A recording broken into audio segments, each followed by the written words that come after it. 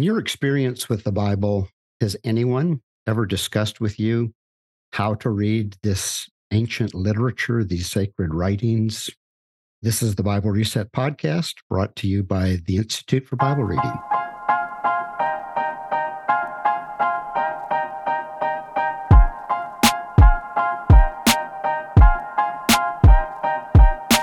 Welcome to the show. I'm Paul Caminetti, here again with my friends and my colleagues, Glenn Powell and Alex Goodwin. And last week, we began a three-part series unpacking Alex's brand new book, The Bible Reset. And if you missed last week's episode, we did a deep dive into, Alex's first target that needs a reset, which is the form of the modern Bible. And today we shift into a second area that needs resetting, our modern practices around the Bible. But before we dive in, just some exciting news to share. And this just happened yesterday. So, Alex, your book released officially, right? Yesterday. Yep. And it debuted as the number one release in the adult Christian ministries category on Amazon. So I don't think any of us saw that coming. It was a very nice surprise. Yeah, I was certainly excited to see that and grateful for it. I think, I'm not an Amazon guru. I think it has something to do with number of pre-orders and kind of traffic to the book's page and that sort of thing. So big thank you to everybody out there who pre-ordered the book and helped it get to that spot. Now I need to ask you, will you sign my copy? Didn't I already sign yours? I can't remember. But yes, I will absolutely sign your copy. Now that you're a rock star? Right. Well, we'll see about that. Okay. All right, Alex. Last week, you unpacked a reverse engineered Bible. This is a great phrase, by the way. A reader's Bible, you said, will take you a long way down the road to a more meaningful experience with the Bible. So the actual kind of Bible you're reading is the big first step.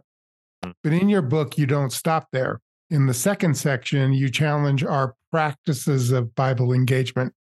You go beyond the conventional wisdom of things like just set your alarm earlier. I think about how many times I've just heard people say, just try harder. It's all about commitment, right? As if that's the only issue is people just aren't committed to doing this. But you steer us in a totally new direction, a true reset. So the first habit that you mention in the practices section of your book, that we need to cultivate learning to read big. You start by admitting that we live in a culture obsessed with reading small, right? A lot of things are pushing us in that direction. And that with the Bible, reading small was baked into our Christian education experience and is now baked into societal reading program in general. Mm-hmm. Can you unpack all that a bit for us? What do you mean by that? Yeah, there's a lot to unpack there. And a lot of it, of course, has to do, like we talked about last episode, with the form of our Bible. We chopped up the Bible into a gazillion little pieces. And so people use it as something that's chopped up into a gazillion little pieces, right? It makes it harder to engage with it on a more holistic level. Yeah, it didn't happen in a vacuum. Yeah, these things all kind of touch each other and interact with each other. Yeah. But I would say in my experience growing up in the church, going to Sunday school as a 5, 6, 7-year-old, you get given a memory verse to take home and memorize, and maybe if you have it memorized by the next week, you get a piece of candy or something like that. Like it's incentivized, and you learn a Bible story. You learn Daniel in the lion's den, or you learn David and Goliath, with no kind of context outside of those isolated stories. Like it's a story with a moral lesson attached, maybe a spiritual takeaway, and you just kind of have that in isolation.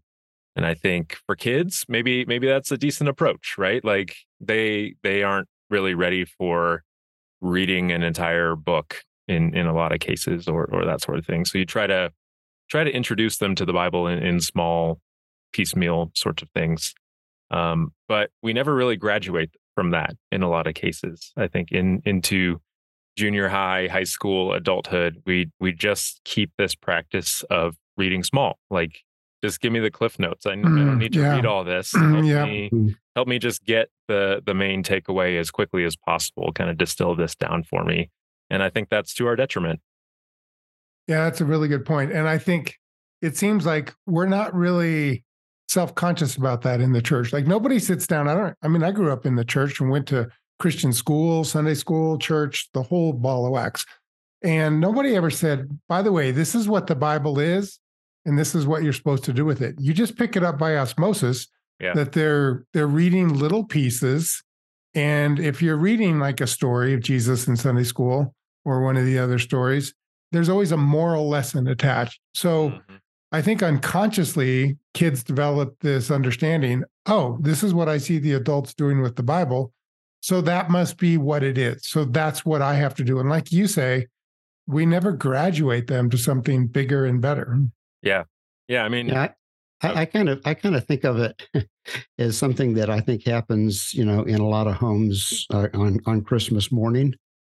The kid had said, "Oh, I hope I get a bike, this year." And so the morning comes, and sure enough, dad or mom wheels out the bike. And the kid is so excited about this that it's like none of these other little presents matter. And, if we think of the scriptures as being the gift, a gift from the Spirit, especially from the Spirit to us, I think that would be a good analogy today, that many of these gifts remain unopened and under the tree. Yeah.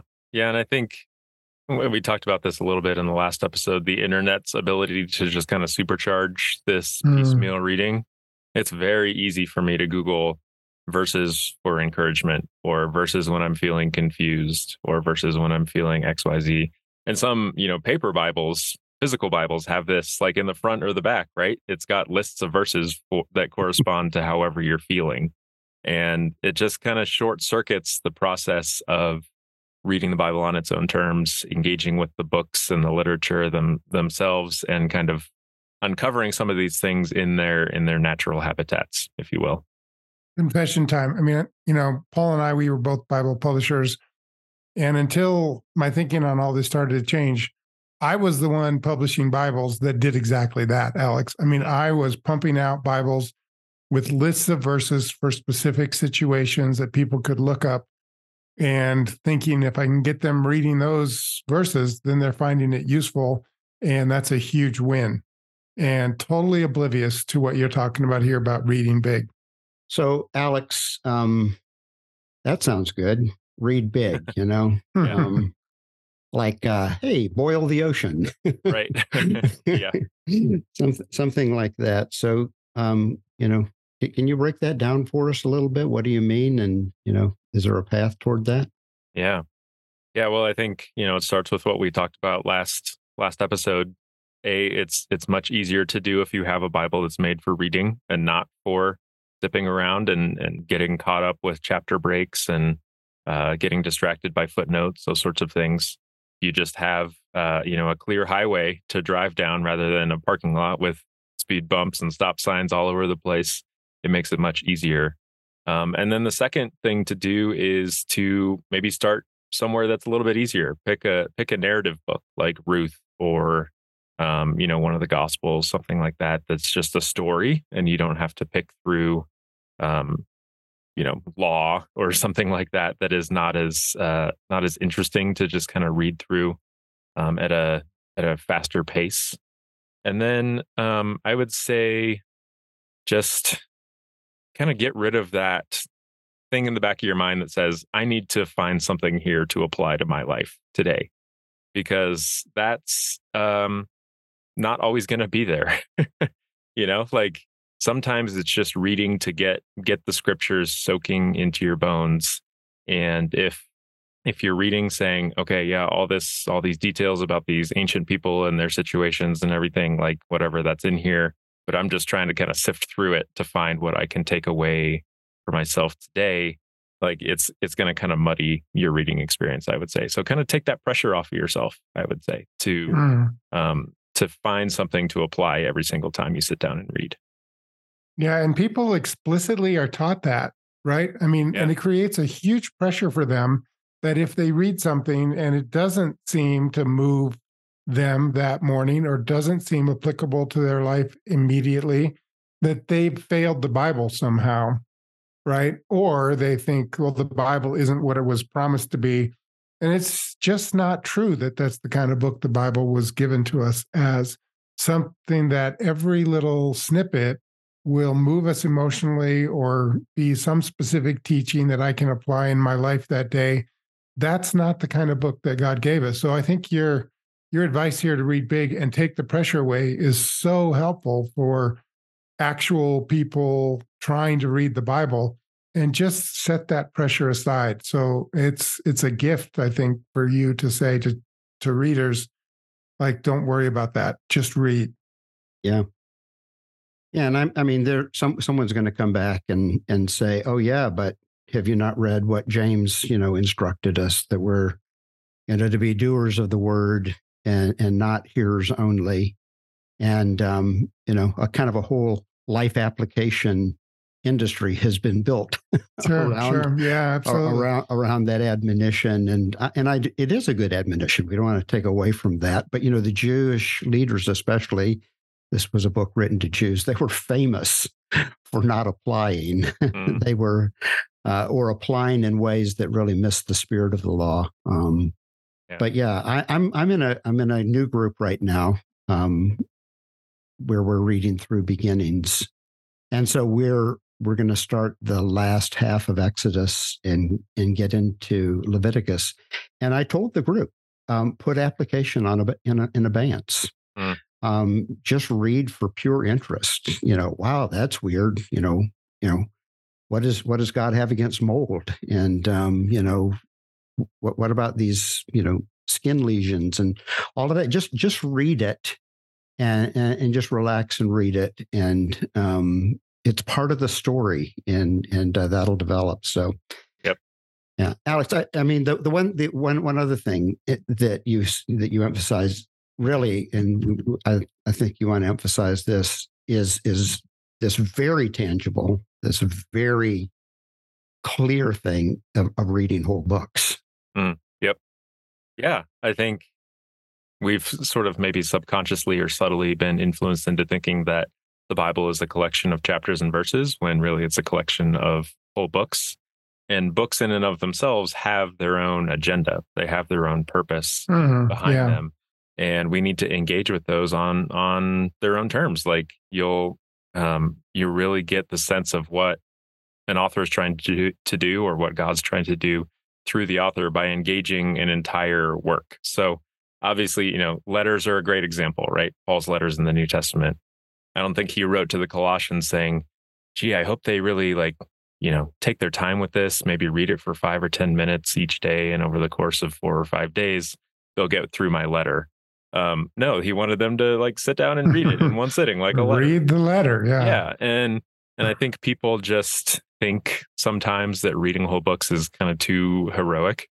Like, it's too much time, it's too much energy. They don't have the attention span for it. But especially with the letters, most of them are 20, 25 minutes you can get through them.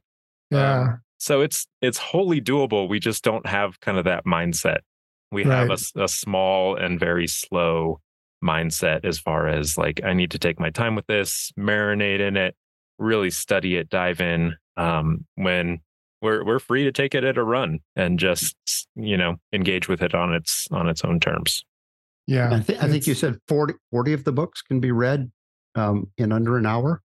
Yeah, something like that. I can't remember the exact statistics, but a lot of them are shorter than I think we think they are. Yeah, right. Like even the Gospels, you can read whole Gospels in under 2 hours. It's not super hard. Just read it. I think, like you say, Alex, it's a mindset that we have. It's a huge deal. And it's really not. I mean, there are obviously some bigger books, but it's very doable. And getting the message of a whole book just puts you at a whole different level, I think, for understanding the parts when you've got a handle on the whole thing first. Yep, absolutely. Yep. Okay, Alex. So one of the things you talk about when you're promoting reading big is developing the ability to read fast and to read slow. Obviously, it sounds like a contradiction at first. What are you really getting at there? Yeah. It's something that you have to do sort of simultaneously. So it does feel like a contradiction. How do I run fast and slow at the same time? But reading fast is really about, I like to think of maybe going on a trail, right? We live here in Colorado, tons of trails. You can go on a trail and just like kind of meander. You can stop and look at the flowers. You can sit on a log and kind of bask in it. Or you can go on a trail run where you're going for distance and you're going for breadth and you're going to see as much of the trail as possible. And that's what I would say reading fast is. Like there's a place for reading slowly and meditatively and doing Lectio Divina and that sort of thing. There's also a place for just taking a book at a run, right? And just sitting down and reading and getting rid of the maybe the habits that you have around stopping and meditating on something or looking up the footnotes or, Googling something to get a better sense of what's going on in the background. But just reading a letter without stopping, and just getting a sense of the writer's overall flow and what they're trying to do in the course of an entire book. So that, of course, involves, like we mentioned earlier, not worrying so much about finding a verse for application and some of the other things that we're used to doing when we engage with scripture. So that's what I would say reading fast is. It's just like kind of put your hair back and start running and just kind of, releasing the expectations maybe sometimes that you bring to scripture. And then reading slow is sort of just that as well, kind of slowing down our expectations for immediate gratification. Hey, I need to get something out of this, or else I'm going to just start looking up my 15 verses for encouragement list because I need the kind of quick hit, quick takeaway, personal application type stuff. I think there's application and there's formation that happens without verses. I think a lot of people say, hey, the only way that a personal application can happen is if I get a sentence or two that I can put on a plaque and put up in my office or put up in my room. But there's different types of application that happen when you read an entire person's story and say, wow, they're going through something that I'm kind of going through here. And I can't exactly put my finger on it, but I need to act more like they're acting. I need to be more faithful like Abraham, as he went through all these different experiences in his life. And you can't versify that. You can't just put like one principle up on the wall to apply that. It's a slower process of just reading big, going on a run through a book, and seeing how their stories line up with your stories. Okay, so I'm listening to this. I'm thinking, let's pick a book as an example, just for fun, for a second. Say 1 Corinthians. So you say read fast and read slow. Yeah. So if I hear you right, you're saying read fast would be like not stopping and doing a major study on what it means for eating meat sacrificed to idols, or what the worship experience was in Corinthians in their church there, and all the sections that Paul deals with, but just sitting down and reading the whole letter, reading the whole letter. And then you're saying, don't stop and do a study on each part of it. Don't get held up, but just get a sense of what was it like to receive this. And that's the reading slow part. Is, I guess I hear you saying, like, imagine yourself not, first of all, okay, I'm a 21st century Christian. What is this saying to me right now? Maybe the first impulse I hear you saying is go slow by just putting yourself into the position of a new Christian in the Corinthian church. It's this new Jesus movement that's spreading, and you've joined it. And what was it like to get a letter from the leader? And what was the overall impression of this letter? What is he really emphasizing? Kind of just slowly letting yourself get into the story, the life of those who received that letter. Is that a decent kind of understanding of how to read an actual book in your system? Yeah. Yeah, I would say so. And, you kind of get rid of the pressure on yourself to say, I need to find one or two sentences that I can kind of hang on to for the rest of the day as I'm dealing with maybe difficulties in my church or difficulties within my family, that sort of thing. I need like one kind of nugget here to hang on to for the rest of the day. Maybe if you read the entire book in one sitting, your takeaway is just, wow, life as the people of God is messy, and it always has been. And that's okay. Like, that's just Yeah. a normal part of being God's people together. And, maybe that's a takeaway that you have for the day is nothing like, I don't want to say tangible, but nothing that you could write down necessarily because it's one verse. Yeah. Just sort of, just seeing what comes to you through the reading of an entire book.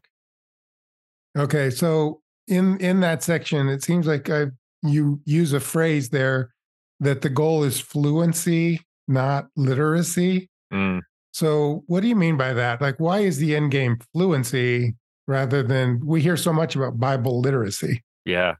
Yeah, this is an interesting one, and a lot of people have asked me questions about this, and I think it's an important distinction to make.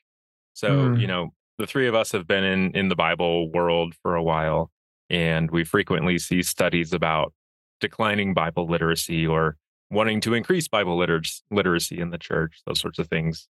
And when you actually look at kind of how they determine those things, it's usually around questions like, how many of the 12 disciples can you name? Or how many of the Right. 10 commandments can you recite? And, Yeah. I think the three of us are like, okay, so like that's the bar, that's the goal for the church is to be able to name all 12 disciples and like we're good to go after that. And I think, that's if Bible literacy is knowing kind of the facts and the propositions and those sorts of Mm. things, like that's Yeah. fine. Like uh that's an important thing, but I think of it as a prerequisite for the true goal, which is fluency. And fluency happens when you can sit down and somebody says, "Hey, can you like summarize the Sermon of the Mount for me in 5 or 10 minutes?" And you can just kind of speak off the cuff about the Sermon on the Mount or about Jacob's life or, you know, David's life, whatever. And Yeah. you just kind of Yeah. have it inside of you and you can just Mm. speak off the cuff and riff on those sorts of things because not only are you literate, but you've just spent enough time sort of marinating in those things that you know them. They're kind of in you Yeah. That's and you good. can express them. And I think, Mm. if we have a whole church um that knows all the 12 disciples or whatever, but can't do those sorts of things, I think we've fallen short of what we're trying to actually do. Nice. That's great. Yeah, for sure. Well, um, so this reading big model, I think, Alex, I get a chance to go around and talk to groups of people, pastors, lay people, denominational leaders, and for the most part, when we talk about our flagship, Project Immerse and so forth, and the whole idea of reading big and reading together, everybody's nodding their heads. But then in the Q&A time, someone will say, "Yeah, but what about study?" Yeah. And I mean, that's the first thing, right? Yep. That's the penultimate thing that we're Hmm. supposed to do with the Bible. And I think a lot of it comes back to a single scripture, which is open for different translations. But in the King James version, it says study, right? To show Hmm. yourself approved unto God. And so study, study, study. And that just feels somewhat counter to reading big. Mm. Yeah. Yeah. It is kind of funny that we've had a number of churches that I've interacted with that have gone through Immerse, have done the whole program, and they still call it the Immerse study. Because that's just kind of, what our Yeah. vocabulary is these days. If you're doing anything with the Bible, then it's a study. But I would say this is another instance where language can kind of help us discern and parse different things. Study for me is a little bit the opposite of what we've been talking about, where you slow down, you really dive into a small portion of the text, you try to understand what's going on in the background, those sorts of things, or maybe you take a theme and you kind of try to trace that theme throughout a series of books or the entirety of scripture, those sorts of things. And that's kind of like been the priority, I would say, for what, centuries, maybe. And I think it's important to do that. And it's not something that I want to do away with in any means. But I would say it's study has kind of like replaced reading as the primary thing that we're supposed to Mm. do with the Bible. Like Yeah. we are, we've built our society upon kind of scientific method and understanding the mechanics of things and how things break down and how you can rebuild them into systems and all that sort of stuff. And I think that has a place in the ecosystem of Bible engagement. But reading for me is the first and foremost, most important thing to do with the Bible. And by doing that, you set yourself up for study well. Like if you read the entirety of a book, get a sense of the overall themes, trajectory, argument, etc. That'll only inform your study better when you take time to dig deep. And so I think my prescription is kind of this oscillation back and forth between reading big, getting an entire scope of something, and then doing study and digging into it, and just kind of going back and forth between those two things because they can complement each other. So it's not about replacing study with reading. It's about recovery of what we've lost, which is reading, in order to study can kind of find its proper place in our whole Bible ecosystem, I guess. Is that right? Yep. That's what I would say. And just, again, study, you're kind of coming to the text with your own agenda, I would say. Like, I need to understand X, Y, and Z about this text. I need to maybe pull something out of it to apply, whatever. And reading is, again, getting away from those things and just reading a book on its own terms and kind of handing over your agendas to it and really taking their agendas upon yourself. And then that, I think, prepares you well to do study.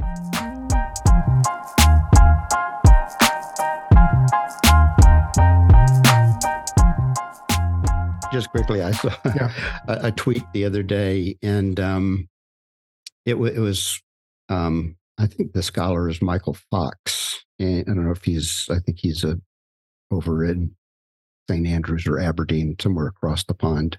Yeah.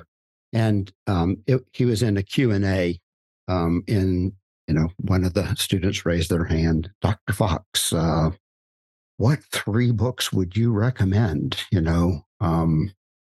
If a student could only have 3 books in their library, what would you recommend? And he leaned over to the microphone and he says, the Bible. And they said, well, yeah, that. But, if there were others, the Bible. It was clear what he was saying was, if the text is the motorcycle and the study materials are the sidecar, in many situations, our sidecar is about as big as a house. And the motorcycle is like a moped. And we need to get the ecosystem straight. Yep. Okay. So reading big is your first practice you're recommending to the church. The second one is reading together. And you talk in the book, one scholar, I think that you quote, Janine Brown, says it's a myth of Western modernist, particularly American thinking, that we can or should be Lone Ranger readers. You begin that section by pointing back to the history where Israel, the people of God, really began to own the sacred writings and how they ensured that scripture would be central to their religion.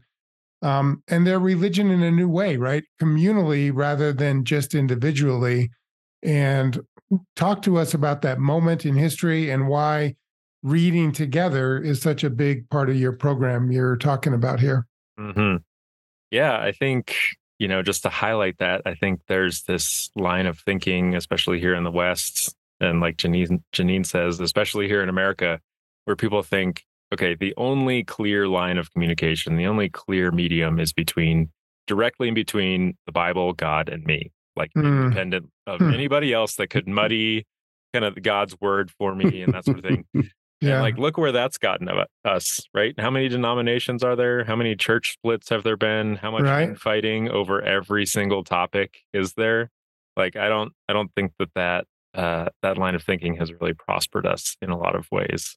And so I think, I start the chapter by talking about the Jewish synagogue and how a lot of early Jewish synagogues, we think of any sort of gathering as like the teachers at the front and everybody faces the front. But early Jewish synagogues, a lot of them were arranged in a circle where the reader and the scriptures were in the center, and everybody coming to hear the scriptures was seated in a circle. facing each other, facing people kind of across the way. And it was a format and a formation that was meant for discussion, right? So they would have the reading and the teaching, but then people would be free to discuss it. And I think we've gotten away from that a little bit to just kind of a one-way communication model of, being taught, having it internalized. And, it's sort of like going to the gym. You're there with everybody, but everybody's got their headphones on. They're all kind of doing their own thing. And I think we need to recover some of the more communal aspects of engaging with the scriptures, because we've lost some things, just making it sort of a solo sport. It's so interesting. I mean, I think about the synagogue pictures we get out of the New Testament itself, how common it was for Jesus to go into synagogues. And you can tell from those brief glimpses, it really was a communal experience. People were interacting. Same thing with Paul in the book of Acts. He presents the Christian message about Messiah Jesus in Jewish synagogues. And immediately there's discussion, there's pushback, it spills out into the streets sometimes. I mean, it was engagement, not just one-way communication. Yep. And that's kind of what you're talking about, right? Is actual communal engagement. Yep, totally. Yeah, I mean, you see it in Paul's letter to the Corinthians. He is describing their gatherings, and apparently it's turned into like a verbal free-for-all. People are talking over each other. I had a dream, I have an interpretation, and, what Paul does is that he writes back and gives them guidelines. What he doesn't do is he doesn't shut it down.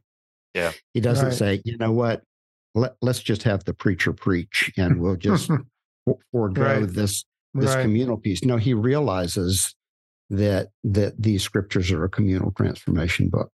Yep, absolutely. And, these days at most of the churches that I've attended, the pastor will get up and preach, and they're lucky if they get kind of a from the crowd or from the sanctuary. Like, it's so different these days, and we're just used to kind of internalizing everything. It's our own sort of private practice of spirituality and scripture engagement. And I think there's a lot of good things about personal devotions and quiet times and those sorts of things. I do them regularly. I think they're valuable, but I think we miss something if that's all we ever do all the time, year after year. Yeah. At the same time, Alex, the way you present this in the book, this new reset is not a nice to have. Yeah, it's really a must have. So just talk briefly about the things that we miss when, privatized or individualized reading is the only thing that we do. Well, first off, I think it's way harder to keep a consistent reading habit, right? If it's all on you, if it's all on personal habit formation, if it's all on, like Glenn said at the top of the podcast, like set your alarm earlier, or, pray for a hunger for God's word, try using a journal. Like, hey, if those things work for you, that's great. But most of the time, for most people, some sort of positive external peer pressure can do a lot for helping them stay motivated to keep up with reading, because they know at the end of the week or the end of every 2 weeks or whatever, they're going to be gathering with a group to read or to discuss the readings. And then secondly, I would say that privatized Bible reading gets you into this mindset of individualistic application. Like, everything is me application, my personal life, my personal spiritual journey.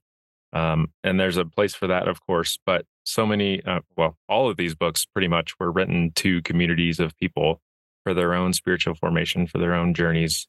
And so the example that I use in the book is Paul's, putting on the armor of God for spiritual warfare passage in Ephesians, where he talks about, putting on the belt and the shoes and the helmet and those sorts of things.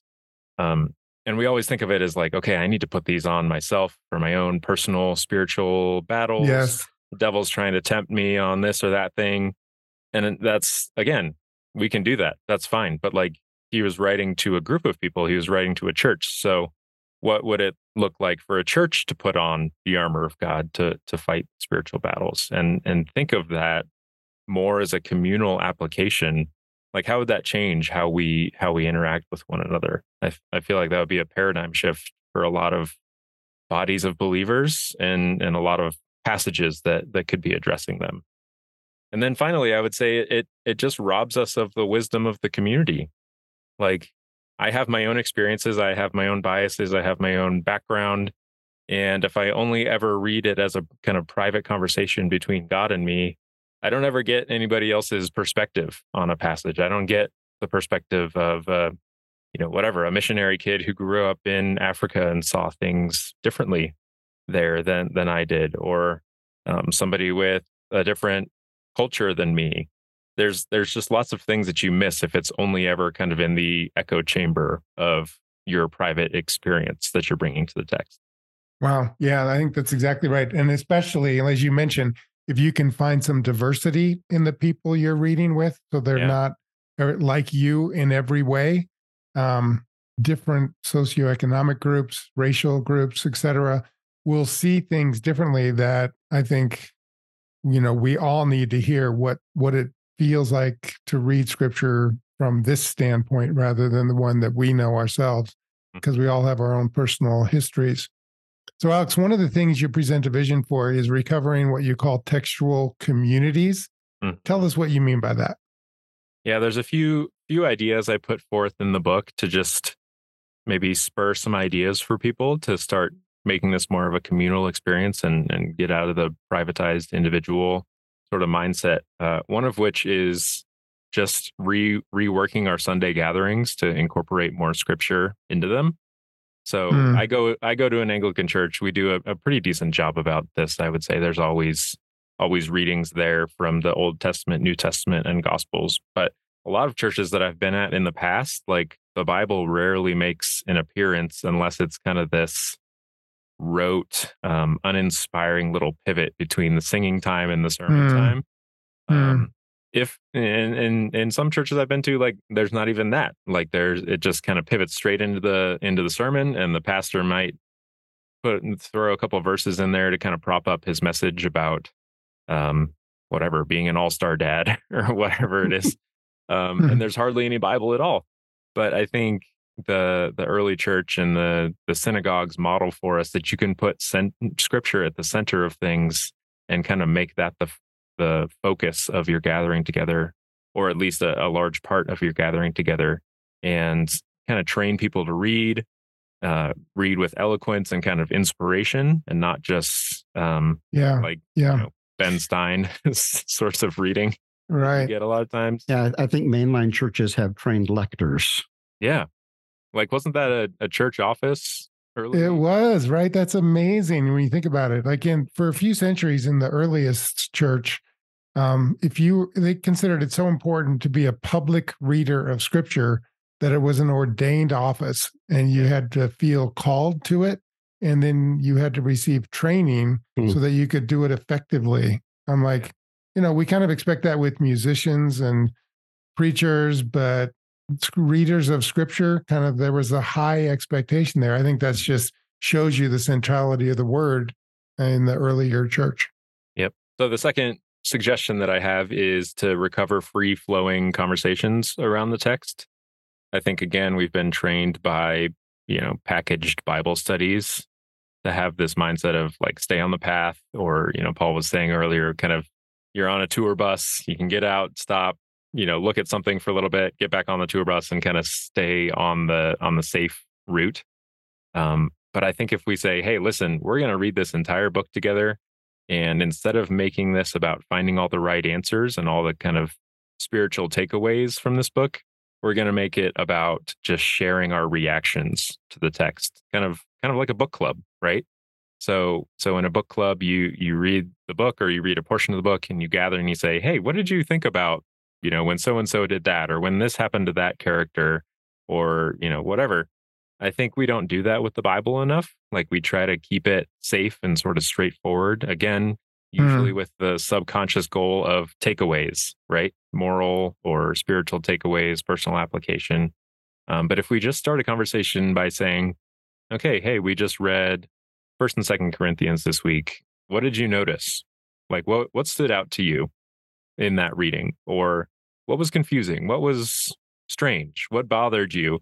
And just kind of opening up discussions where you can rummage through the Bible and go through what's really there. I think that it just opens people up to have more just interesting community interactions around it, where you're wrestling with things and maybe you don't always find a clear-cut answer on things, but you're just free to react to it. And I think a lot of people that have grown up in the church, you go to Bible study or whatever, and everybody kind of seems put together. And Right. like they know what they're doing. They kind of get the game of finding spiritual takeaways. But doing it this way just kind of takes some of that pressure away from everybody to know everything and be experts in everything and know how to find the right answers. And it opens it up for people to just be real and honest about what's really there. Yeah, I think that's one of the big reasons why young people are turning away from the Bible. And we know from the research that that Bible readers are represented much more heavily in older generations than younger generations. I think it feels inauthentic. I mean, they know that there are hard parts of the Bible, and it seems like the church is working to avoid them, emphasizing how great it is all the time and just the positive, good, encouraging parts. And it's like you're hiding part of what you have as your book. And just the openness, if we were just say, let's talk about what's there, what are things other people have said to help us figure this out, and just be more honest about our experiences with the Bible. That's the kind of community interaction you're going for. And it just feels so much healthier to me. So, yeah. Alex, you, in our kind of pre-talk, you said that, I mean, I think it's the last chapter in this section on practices. You talk about discovering the Bible's world.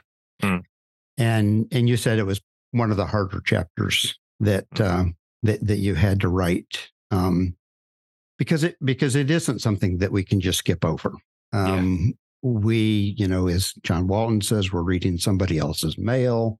We're reading literature, much of it that originated in the Bronze Age in a world that was very different from our own. We know very little about pagan gods and cultures of patriarchy, and go on and on and on. And to read without some of those lenses is ultimately going to be to misread. To read this like it's a 21st century book that fell out of heaven yesterday. But how do we do that without quitting our day job and getting a PhD in Bronze Age studies or something like that? Right. Yeah, this was a tricky chapter for me to write because I had spent 5 chapters up to this point about talking about, hey, let's take all the kind of weight that we put on all this study and diving into footnotes, all that stuff. Let's get rid of that and just make the Bible a more free-flowing experience with readers' Bibles and reading big and those sorts of things. But this is a chapter where I had to kind of think through how does this relate to what I've written about so far?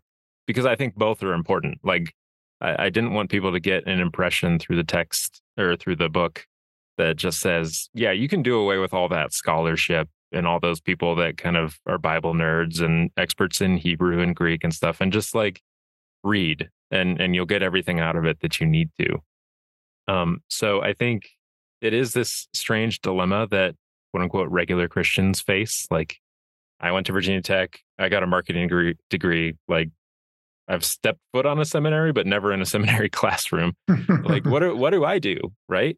It feels like either I can be totally ignorant because I'm not trained in these things, or like you said, Paul, I can quit my day job, become a Greek and Hebrew scholar, and then I'll finally actually understand the Bible.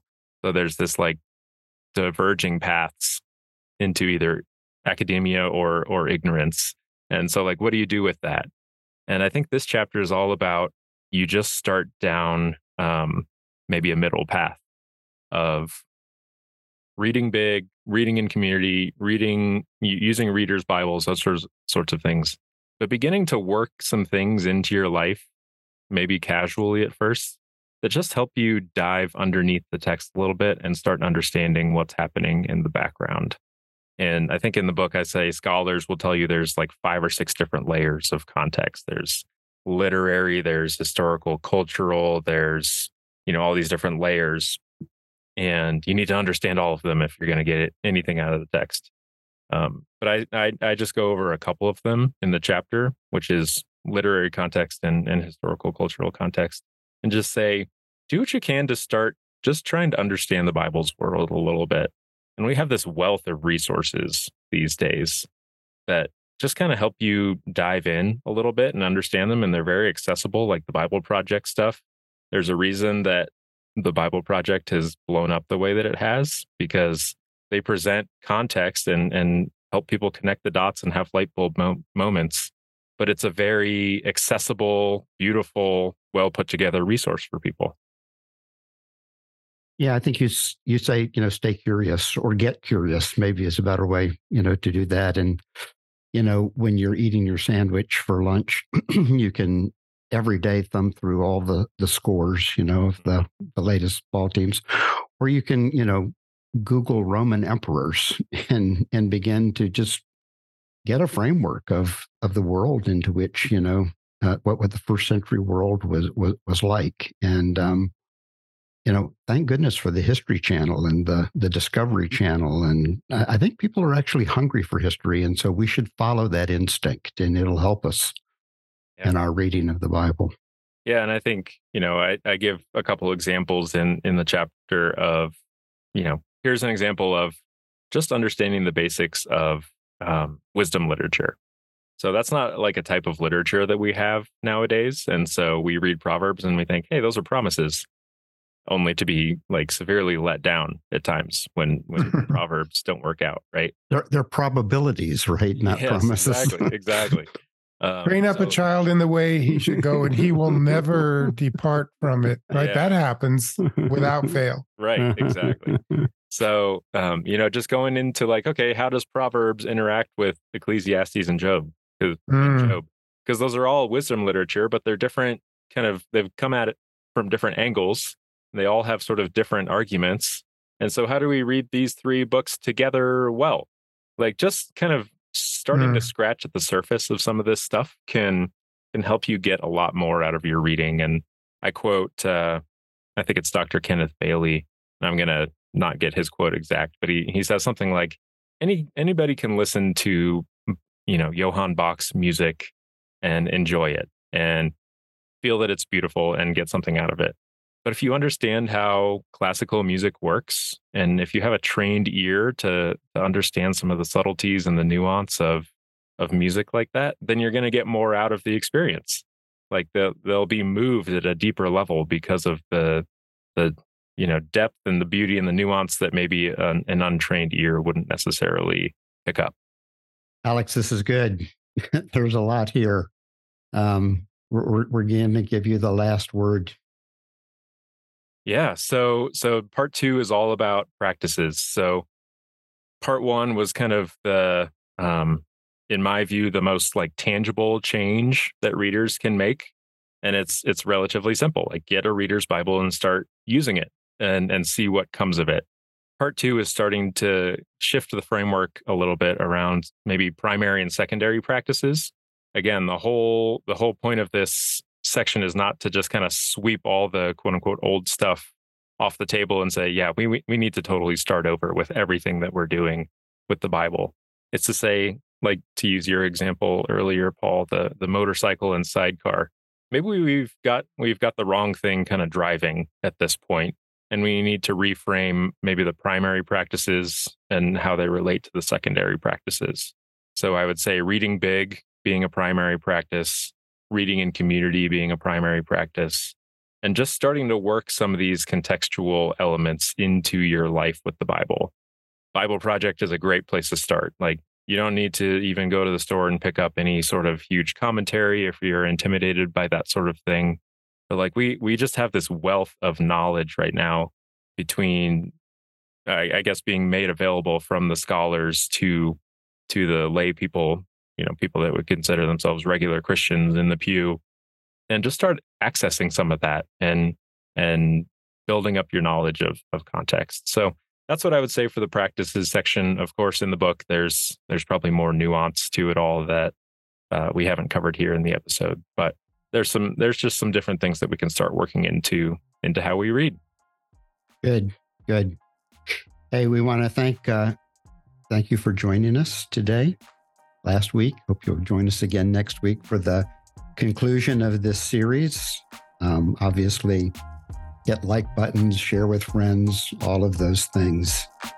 And most of all, thank you for being part of what is really a pioneering journey. We're breaking new ground. We're crossing mountains, not sure what's on the other side. We're going to start doing some things to see what comes. And, the three of us have been part of a movement now where we've had a front row seat to see what happens.